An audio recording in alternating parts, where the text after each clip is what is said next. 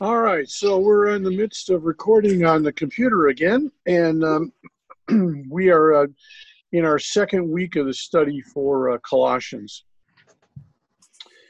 We did last week. We did a kind of a quick synopsis of the intro to Colossians. Remember, Paul has never been to this church for whatever reason, but he feels a need to write to them. And it is, by and large, a good letter, but it is a letter that is concerned about some of the heresy that is creeping into the church. We'll be dealing more with this starting in possibly next week if we get through to verse 15 for next week. But in the meantime, we know that we are a people who are called, and the Colossians are called to understand that Christ is preeminent in everything, and that he is co-equal with God the Father, and he is the one who was involved in creation and in holding all things together. In the first chapter, which is where we're at, we know that Paul and Timothy were the writers. Paul was a primary writer, Timothy a secondary person. We've talked a little bit about prayer, and we'll be doing some more of that today. And we ended last week with verse 4, and we'll be picking up in verse 5 and following. So I thought what I would do, it's kind of hard to go around the room, round robin, in a group like this, because I'm not sure that all of us have the same order on your screen as to who's who or who's where. So if you don't mind, I'll just read this first section, and then we can dig into this. So, Colossians chapter 1. If you got your Bibles, it's Paul, an apostle of Christ Jesus by the will of God, and Timothy, our brother, to the holy and faithful brothers in Christ in Colossae. Grace and peace to you from God our Father.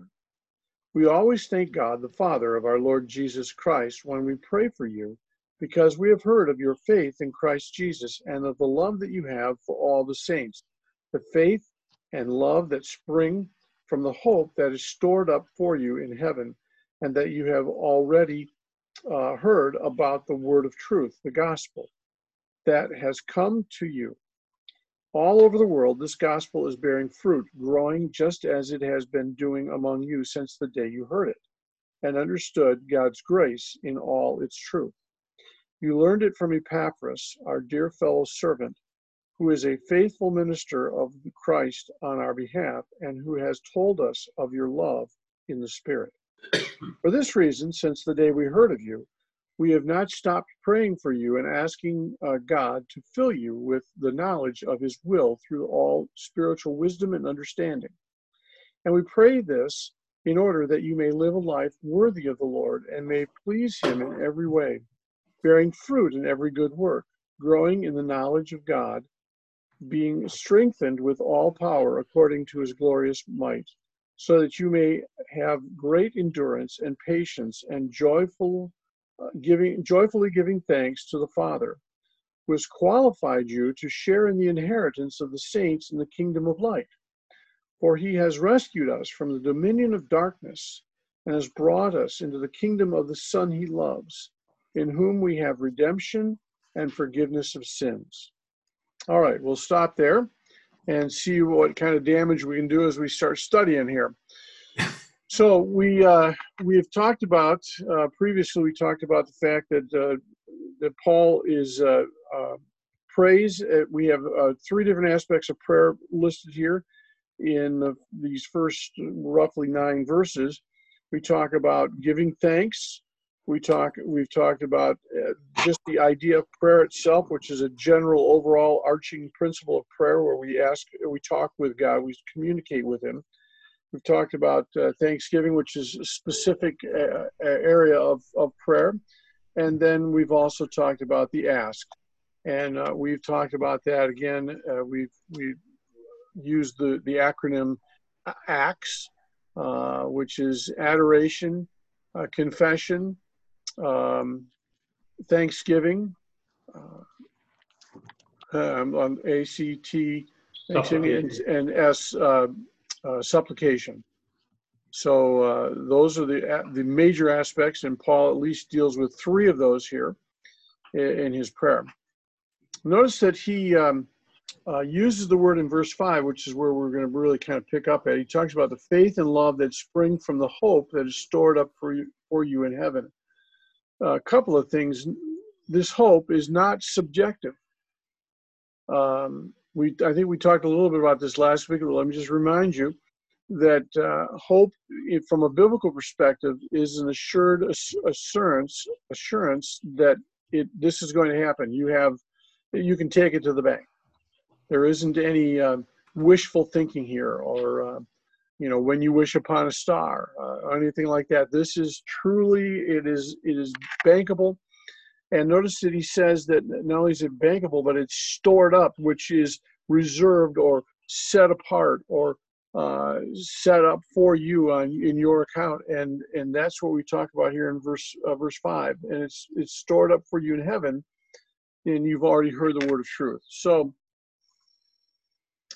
this idea of hope is, we could talk about Romans if we wanted to, which talks about the hope we have. And the fact that that suffering produces perseverance, and it produces character, and character produces hope, and hope doesn't disappoint us. So you want to know how you have hope? I hate to say this, but hope comes from some of the suffering that we go through that causes us to persevere, which causes us to build character in our lives, which that character in part creates hope for us. We have an assurance of God through the hope of Christ. All right, so this objective sense is what we're talking about here. And Paul believes that the hope offered in Christ inspires assurance, and the result is that it's going to produce fruit. Notice that it says that all over the world, this gospel, what gospel? The gospel, the good news that Christ came to redeem the world and bring us back into a relationship with God, that this produces fruit. What kind of fruit?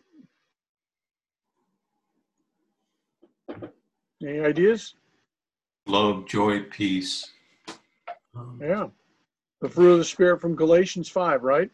Yep. Is that the only fruit that is produced?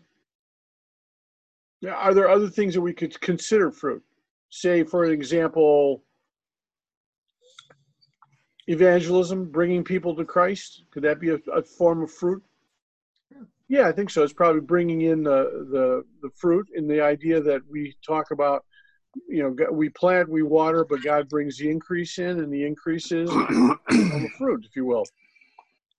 Sometimes it's how we are. People observe us. It's not what we say, but it's kind of what we do. And sometimes we don't even know we're doing it by the way we live. Yeah. And our consistency, the way that we care, and the way that we aren't judging. I know that speaks volumes at times. Sometimes we don't think so. And it's nice once in a while for someone to say, hey, I did this because I see how you do things. And it's like, wow, Yeah. Good thing he was watching only the good things. No, just kidding. Well, one thing is to have a hope, and one thing is to share the same hope with others. Mm-hmm. And because he encouraged the people when they are frail, when they are at the end of the rope, we have proof of this hope in us. Yeah. This hope, isn't it interesting that God chooses to save the world through the gospel? You ever thought about that? God chooses to save the world through the gospel. He could do it any way he wanted. But isn't it interesting that it's the gospel that he chooses? It's the whole story of who Christ is and why Christ came to die and why it was necessary to die and how that brings about redemption. That's all wrapped up into that concept of the gospel. And then it talks about the fact that we are there to produce fruit. And when we do it, God is hoping or wanting us, perhaps is a better term, to increase in our fruit production. Which, how does that happen? How do we increase our fruit production? Does a tree go, I think today I'm going to produce more fruit? Practice. Someone said something else besides practice. What was the other kind? Staying connected to the vine. Vine. Yeah, stay connected to the vine. Yeah. The fruit really has not a lot to do with the branch. It has to do with the branch staying connected to the vine, and the vine is what produces the energy for the fruit to happen.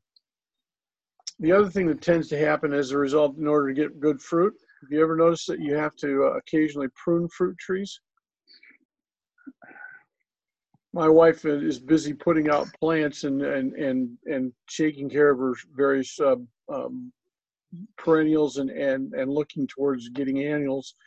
And one of the things she's done is she's pruned certain things back, because pruning them back is what helps to create better blooms.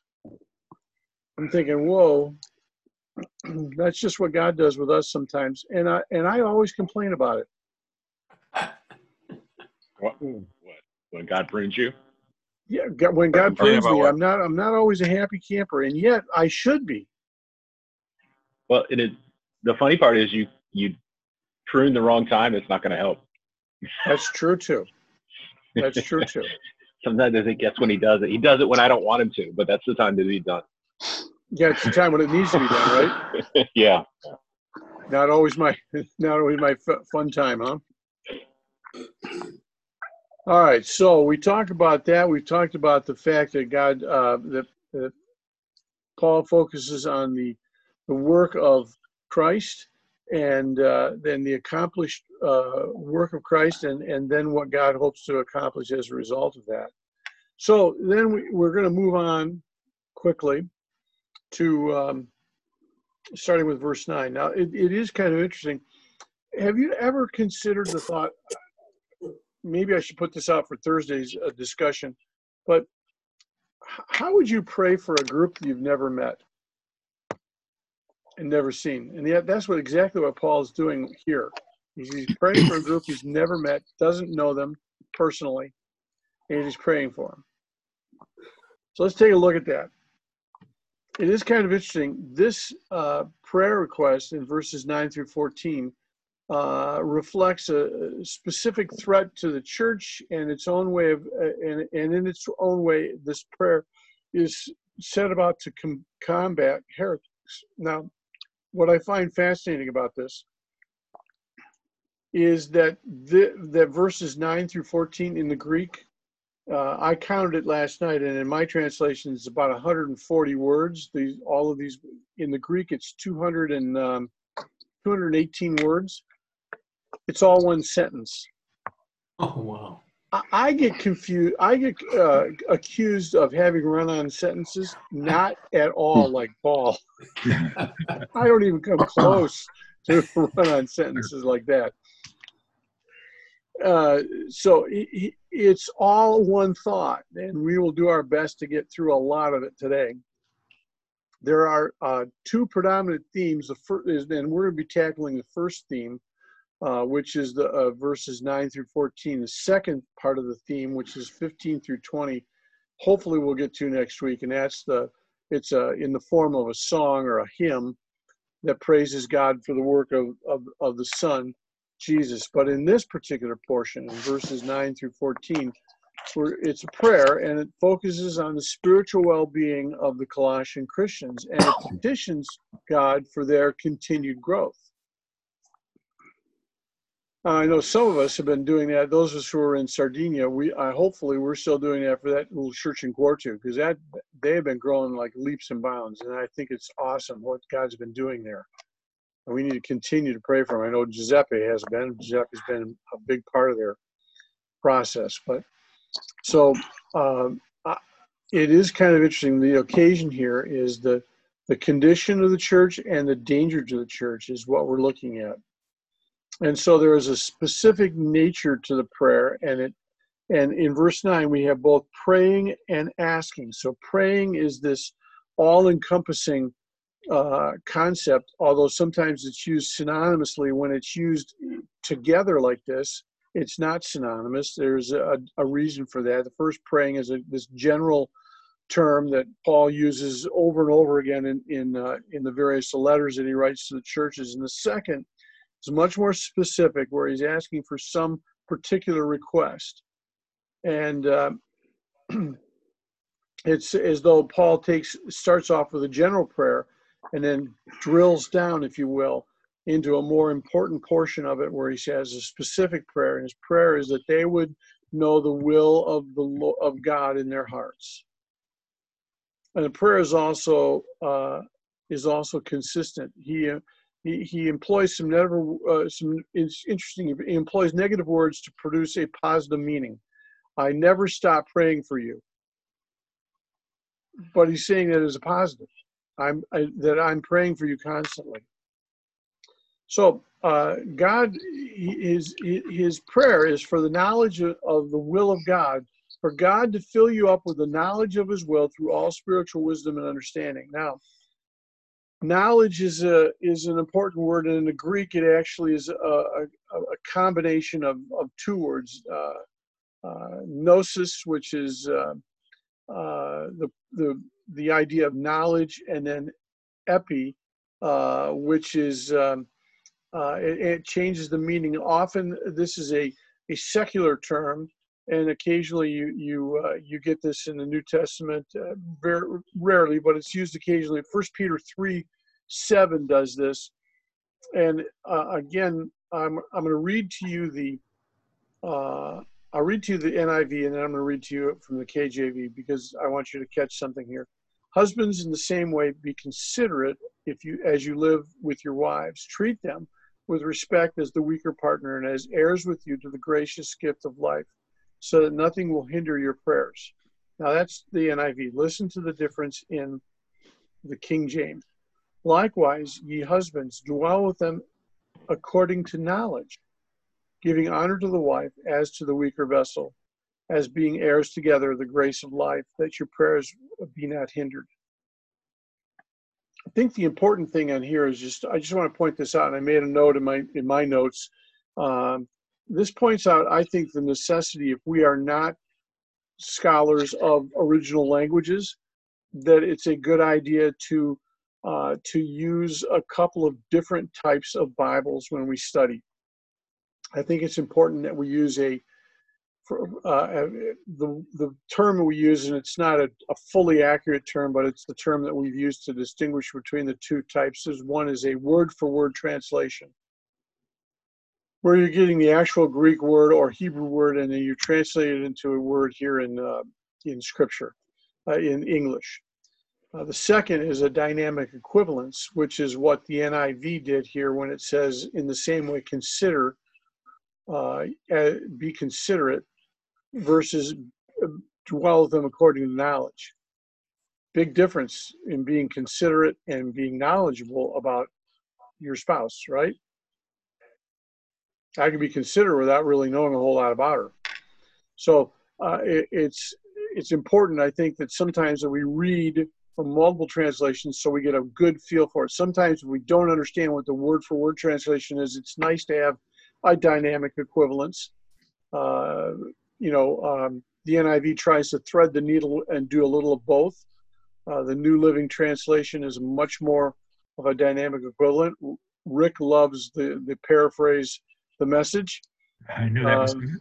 And The Message is a great way of trying to understand the concepts of, at least from one person's perspective, of what the passage is saying. So if you don't understand the word-for-word translation, it's nice to go to a dynamic equivalent, which gives you at least the commentators or the translators' thoughts as to how to better translate that word. Another way of doing that would be with an annotated a Bible that has a lot of extra notes in it, instead of just the book itself. It's interesting, by the way, some of the very first translations of the English Bible, I know we're a little off course, but let me just mention this.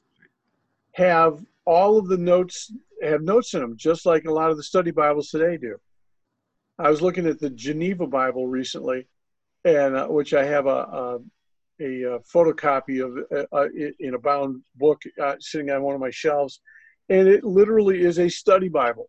It has the columns with the notes and the where to go to for a particular verse if you want to check out how a verse or how a concept is stretched out through Scripture. They actually have it there. Can you believe that? It's an early form of one of the earliest translations of the Bible. Predates the King James. I think Tyndale, I'm not sure if Tyndale's had study notes in it or not, but I know that the Geneva did. So anyhow, let's continue on. So we've got this idea of knowledge, and in the New Testament, the word has much more, in general, has much more of a religious use, and it became a favorite word of the Gnostic philosophers and people who follow the Gnostic religion, especially the heretical concept of Gnostic Christianity.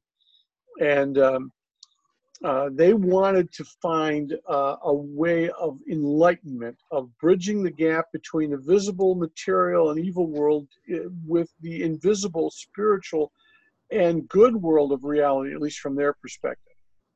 And they talk about the battle between good and evil. In fact, even here, you'll notice that Paul even uses this concept. In verse 12, he talks about the kingdom of light. The difference between light and day. Remember when we studied the book of John, do you remember that we talked about that every time something good happens, it happens during daylight, and everything that's bad that happens at night, or at least in darkness? When did Nicodemus come to Jesus? At night. When was Jesus arrested? At night. When was the trial taking place? At night. When did he feed the 5,000? In the daylight. When did he do most of his healing? In the daylight. When did he call the various disciples? In the daylight. Again, there's a big difference, and we see that here. Even Paul picks up this theme in the concept of light and darkness and the battle between the two. By the way, it's not necessarily something that just Christianity did. The Essenes used this concept of the warrior of light and the warriors of darkness as well in their writings as they studied the Old Testament, what we would consider the Old Testament. So it's probably unlikely that what they had and what Paul was dealing with and what the Colossians were struggling with was not full-blown Gnosticism, but it certainly was a syncretic combination of Gnosticism, dualism, Greek philosophy, Judaistic tendencies of being obedient to the law, all kind of rolled together into a hodgepodge of stuff. We even talked about the monotism,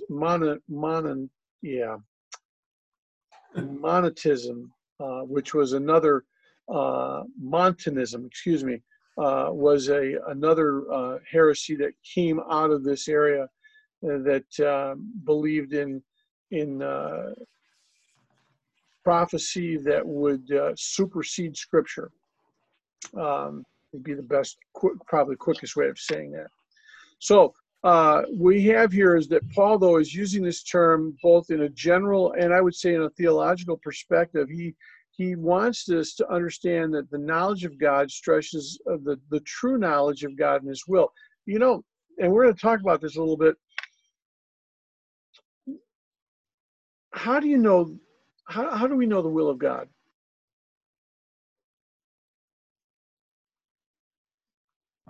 Through the Word. Through the Word. Okay. Yeah. And the application in our lives. Mm-hmm. Mm-hmm.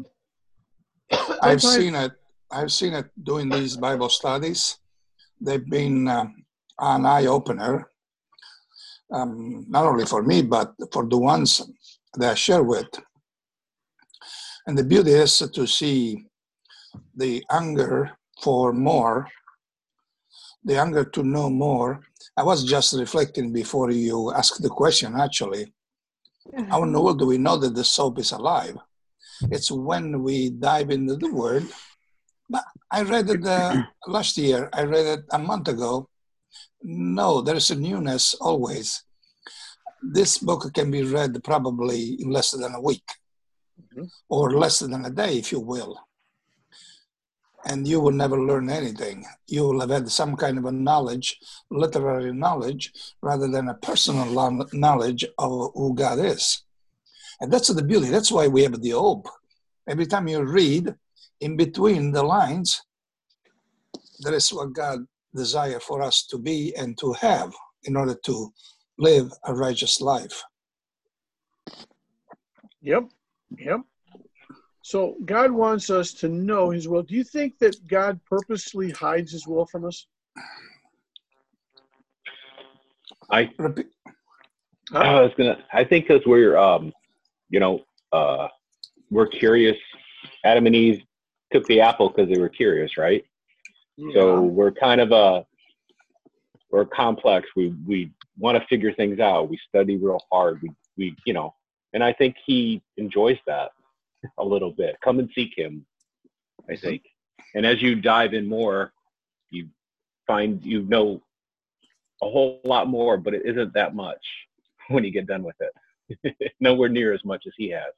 Isn't it interesting that if all we do is know the will of God and we never apply it, we're not really have all of the information we need to know about God. God wants us to not only know it, but he wants us to use what we know. I always find it interesting that people say they want to know the will of God, and yet they're unwilling to do the things they already know that are God's will. Like, I don't know, study the Bible, live a life that is worthy of the calling to which you're called. There are things that we already know from Scripture what we should do. And I've often wondered why it is that we think that God's going to reveal more to us when we're not busy doing what we should be doing already. Listen to a couple of verses I'm going to pull out of Acts 22, verse 14. Says that God's desire is for us to know his will. And this is what it says. And then he said, the God of our fathers, who has chosen you to know his will and to see the righteous one and hear the words from his mouth. So God's chosen us to know his will. Ephesians 5:17 says, therefore, do not be foolish, but understand what the Lord's will is. So God not only does he want you to know it, he wants you to understand it. And I think the other thing that's interesting is that God is not a dictator. He's not, and he's certainly not distant, who issues orders and never explains his orders. Because he wants, because we're his friends, and he wants us to know what he's doing and why he's doing it. Listen to John 15. Greater love is no man than this, that a man should lay down his life for his friends. You are my friends if you do what I command. Well, if you do what his command, you're doing his will, right? I no longer call you servants, because servants do not know their master's business. Instead, I have called you friends. For everything I've learned from my Father, I've made known to you. So as we study his word and we pray, we discover new and exciting truths from God's will that he has for his people. And then he goes on to talk about the fact that he wants us to be filled with that. He wants us to be filled with the word, and he wants us to have knowledge and wisdom, spiritual wisdom and understanding. So how do we understand the will of God? We understand the will of God by studying the Word of God. The Holy Spirit teaches us to know what the will of God is because we study his Word. But the counselor, and this is John 14, the counselor, the Holy Spirit, whom the Father will send in my name, will teach you all things and will remind you of everything I've said. John 16:13 says, but when he, the Spirit of truth, has come, he will guide you into all truth. He will not speak on his own.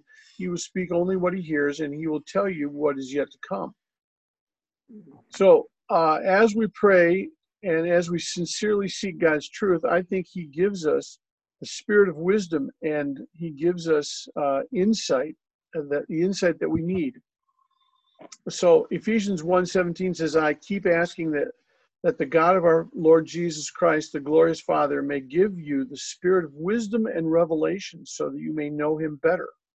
So there's a general will of God that he has for his people that we can find in Scripture. It's clearly laid out. He wants all men to be obedient. He wants us to produce good works, etc. And then there's a specific will of God that is given for specific situations.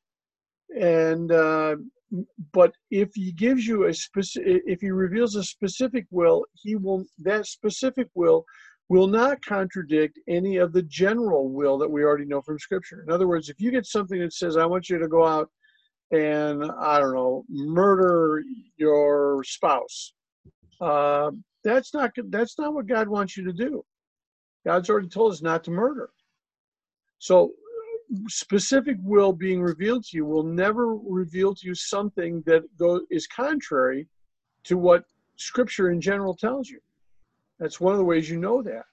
And we talked about this last week. How do we determine God's will?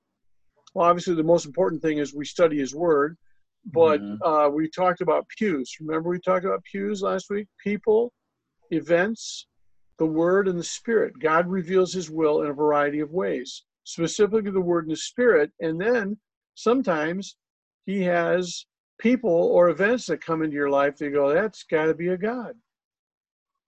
You know, I've told you the story that I was looking for a new position in a church this years ago, and I thought I was going to be a worship pastor. So I went in the course of I don't know, maybe a year or 2 years, a couple of years, maybe no more than 2 years, about a year and a half.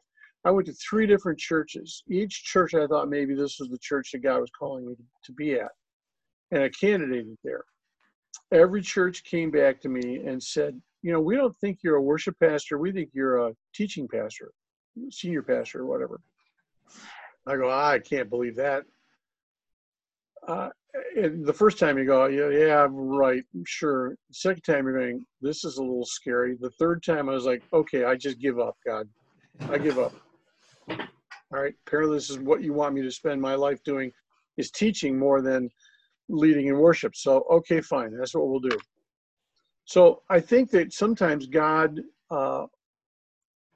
wants us to know his will, and sometimes he reveals it through people and events, but he always reveals his will through the word and through the spirit. Now, it's also interesting to know that that Paul did not encourage the Colossians to seek visions or wait for voices to hear something from God, you know, that because he knew that if they just dug deeper into the word, that they would get greater wisdom and greater insight concerning God's will. Why would that be? Why would studying the word of God and spending time with God, why would that allow you to know God's will?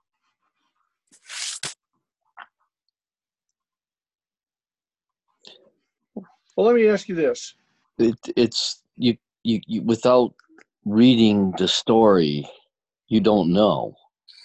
You can only presume. You know, you go to church, you hear a pastor, you hear a priest, you hear whatever, but it's getting into the word gives you a better understanding, or reading the book versus seeing a movie, or there's just there's more meat to the story, and then you put the Holy Spirit in there teaching us as we, how can we read a passage for the 500th time and it says something different all of a sudden to me, because it's just, I'm growing. I'm at the point where now the Spirit of God can reveal more stuff to me, because I was on milk. Now I'm eating meat.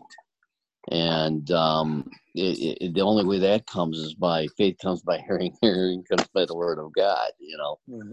You have to be in the word to know.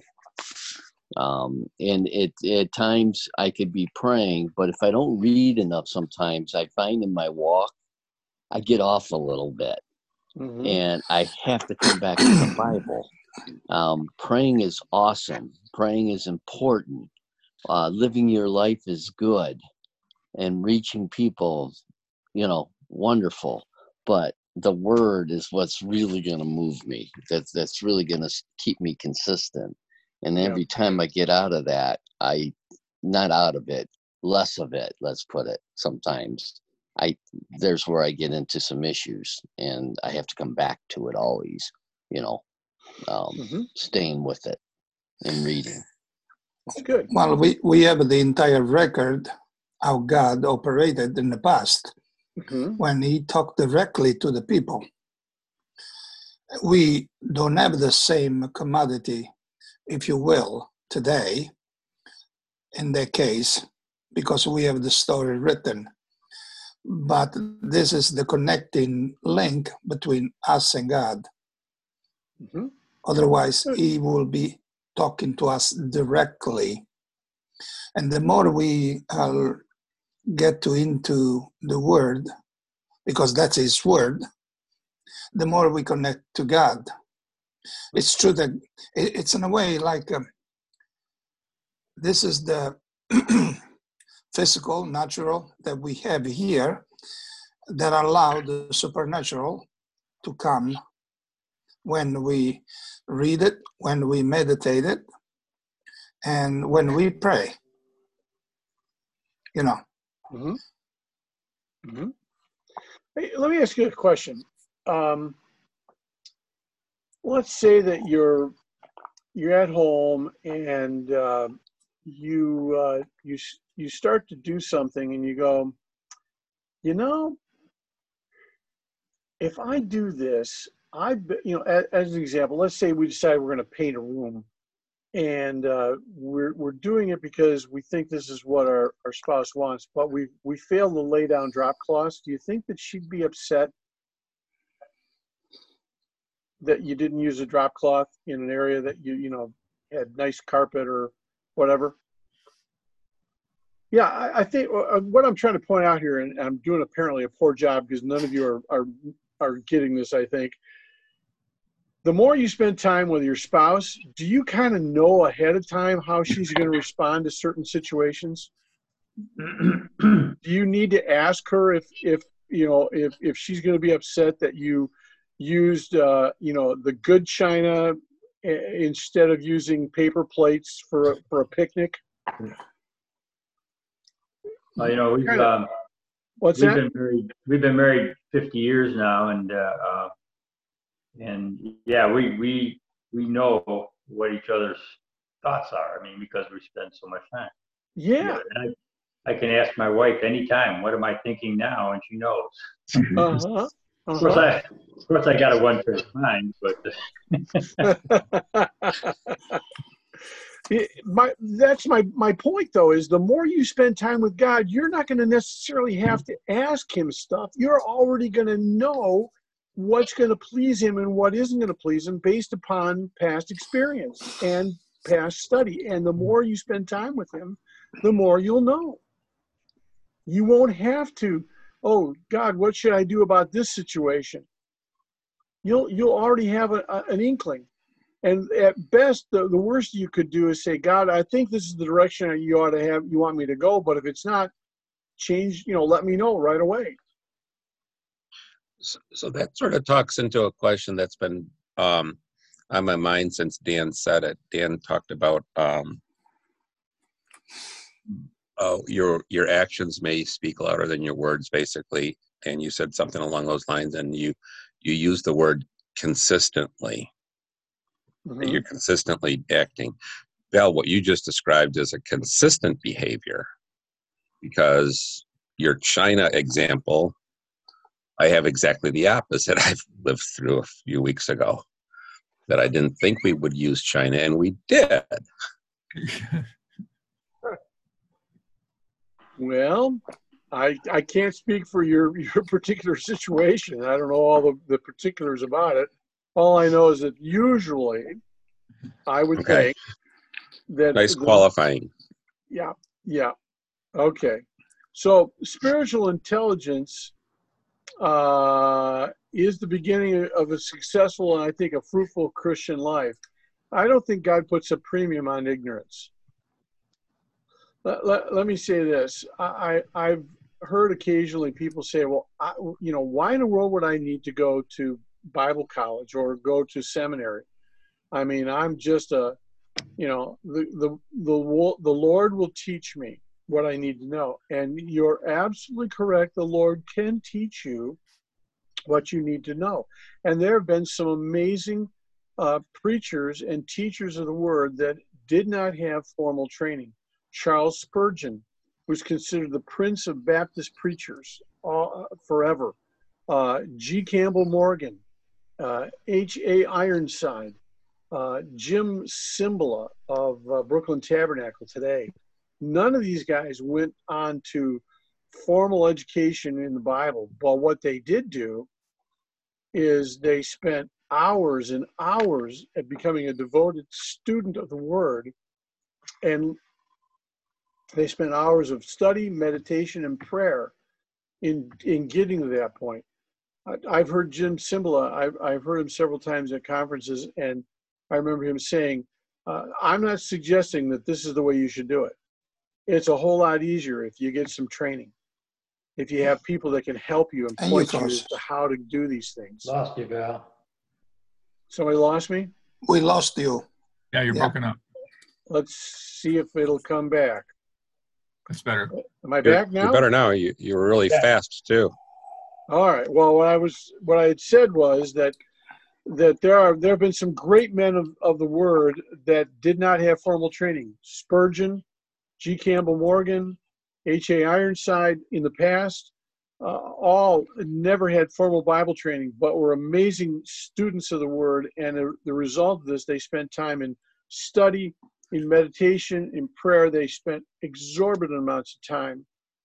And then I mentioned a current gentleman by the name of Jim Cymbala, who is the pastor of Brooklyn Tabernacle in Brooklyn, New York. And Jim was a graduate of Annapolis, a naval officer, became the pastor of a church, a real tiny church that grew into a mega church in Brooklyn. But he never had formal Bible training, but he would tell you that was the exception to the rule. You need to study. You need to have someone help you learn the tools you need. It makes it so much easier than having to spend extra time digging into the Word. The disciples had 3 years with Jesus, spent time studying. Paul, who had studied with some of the greatest theologians of his day, Jewish theologians of his day, still spent almost 3 years relearning theology from a Christocentric perspective. It takes time, it takes study, it takes diligence, and it starts by getting involved in studying the Word, and doing what we're doing today is a big help.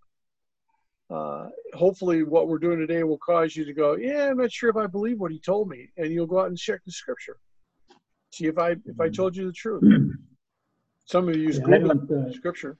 I'm sorry. It seems to me that I learned so much from our discussions and in different groups and stuff like that. You have a discussion, because somebody will bring up a point that, oh yeah, I didn't quite understand it that way, or that's a new a slant on something that I understood a little bit differently, or something like that.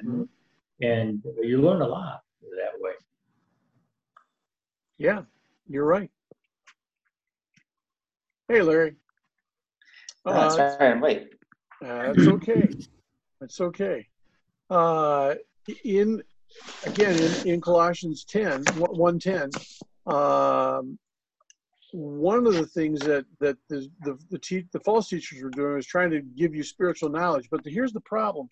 God wants knowledge and obedience to go together. Just because you know something isn't enough. You got to know it and then do it. There's no separation in God's kingdom, in God's economy. There's no difference. There's no separation between learning and living. You need to learn it, and then you need to live it. It's not just knowing the deep spiritual truths. I ran into this occasionally when I was pastoring. I'd have people come up to me and tell me, Pastor, we want We want to know the deep spiritual truths of God. We just want to study the scripture and know.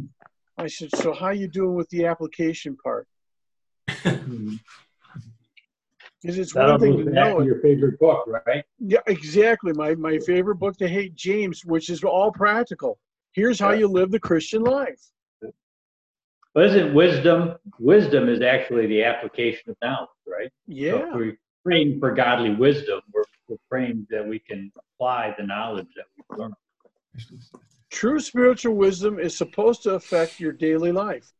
Wisdom and practical intelligence have to go together.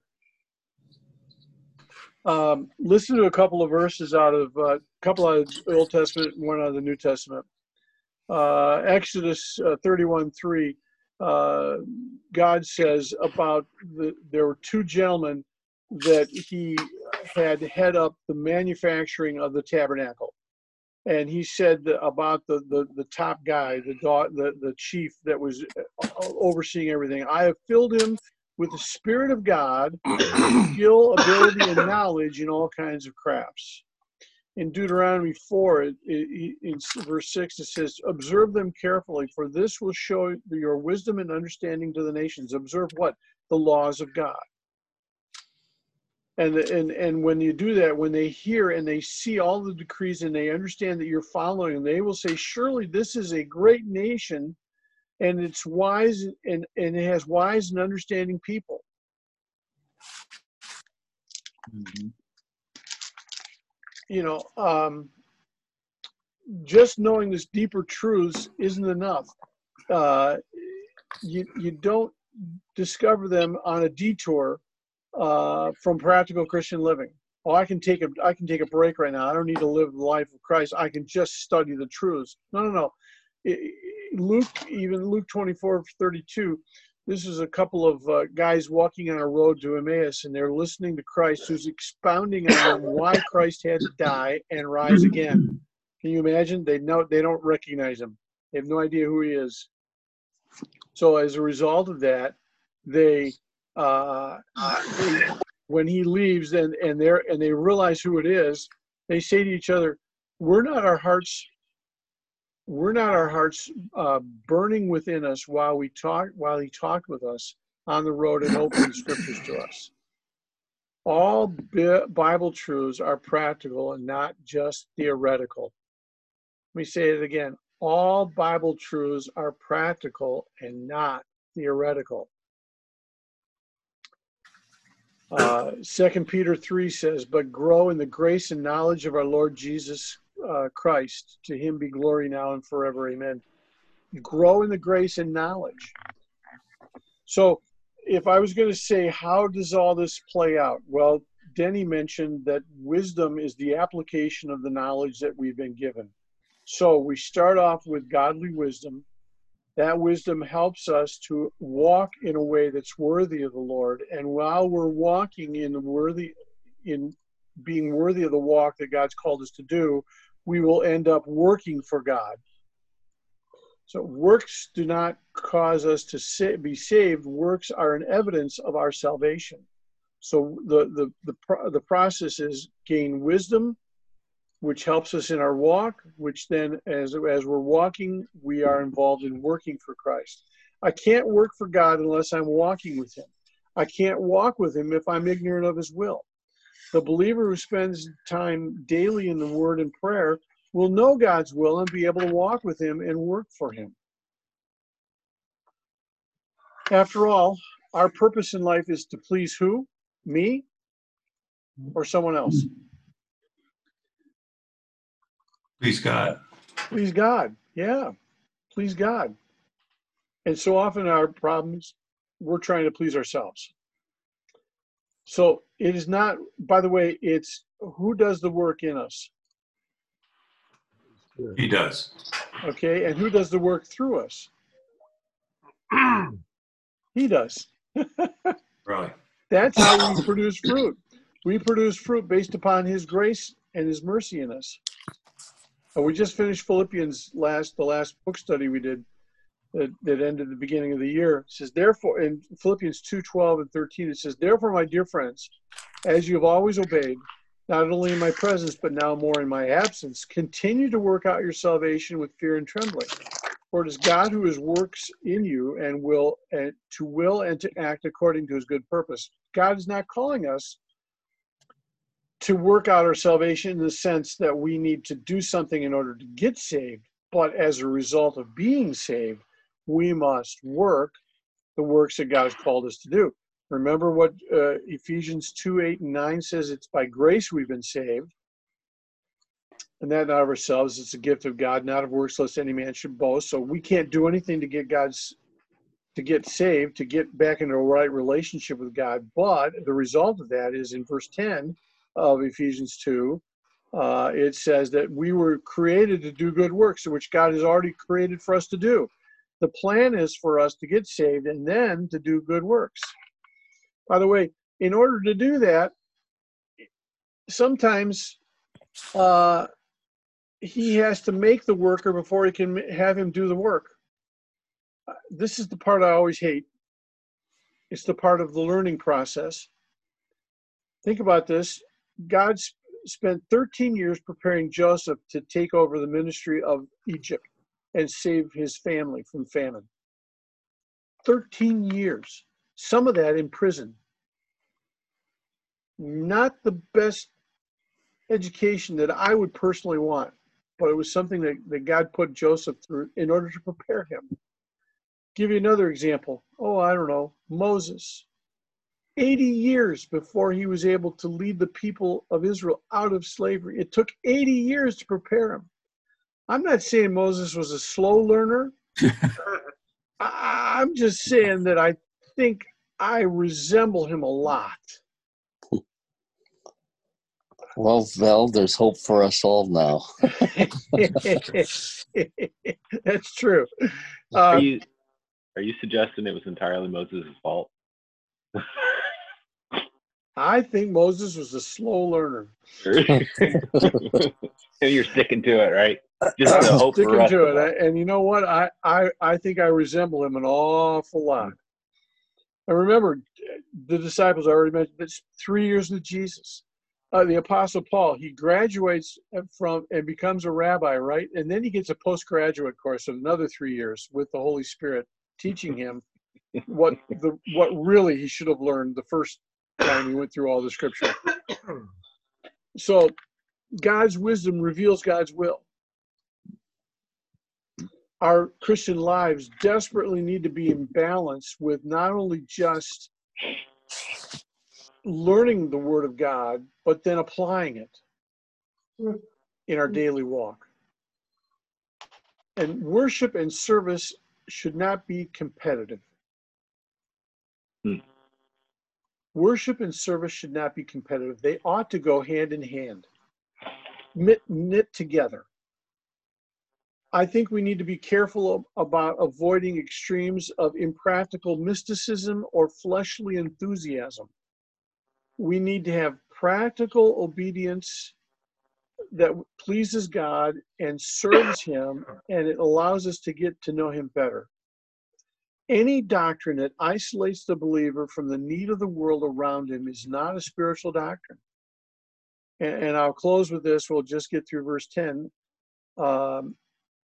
And that is that D.L. Moody, the great evangelist of the end of the 19th century, beginning of the 20th century, said every Bible should be bound in shoe leather. Every Bible should be bound in shoe leather. So any doctrine that isolates the believer from the needs of the world around him is not a spiritual doctrine. With that, let's close. Father, thanks for the opportunity to spend time with you. Thanks for your word and how it applies to our hearts. It's easy for us to get busy doing stuff for you and neglect spending time with you.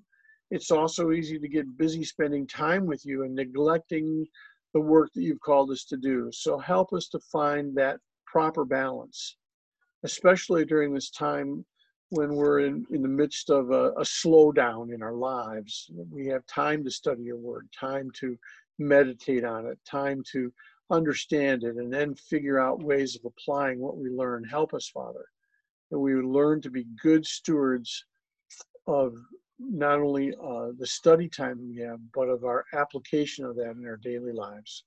We ask this in Christ's name. Amen. Amen.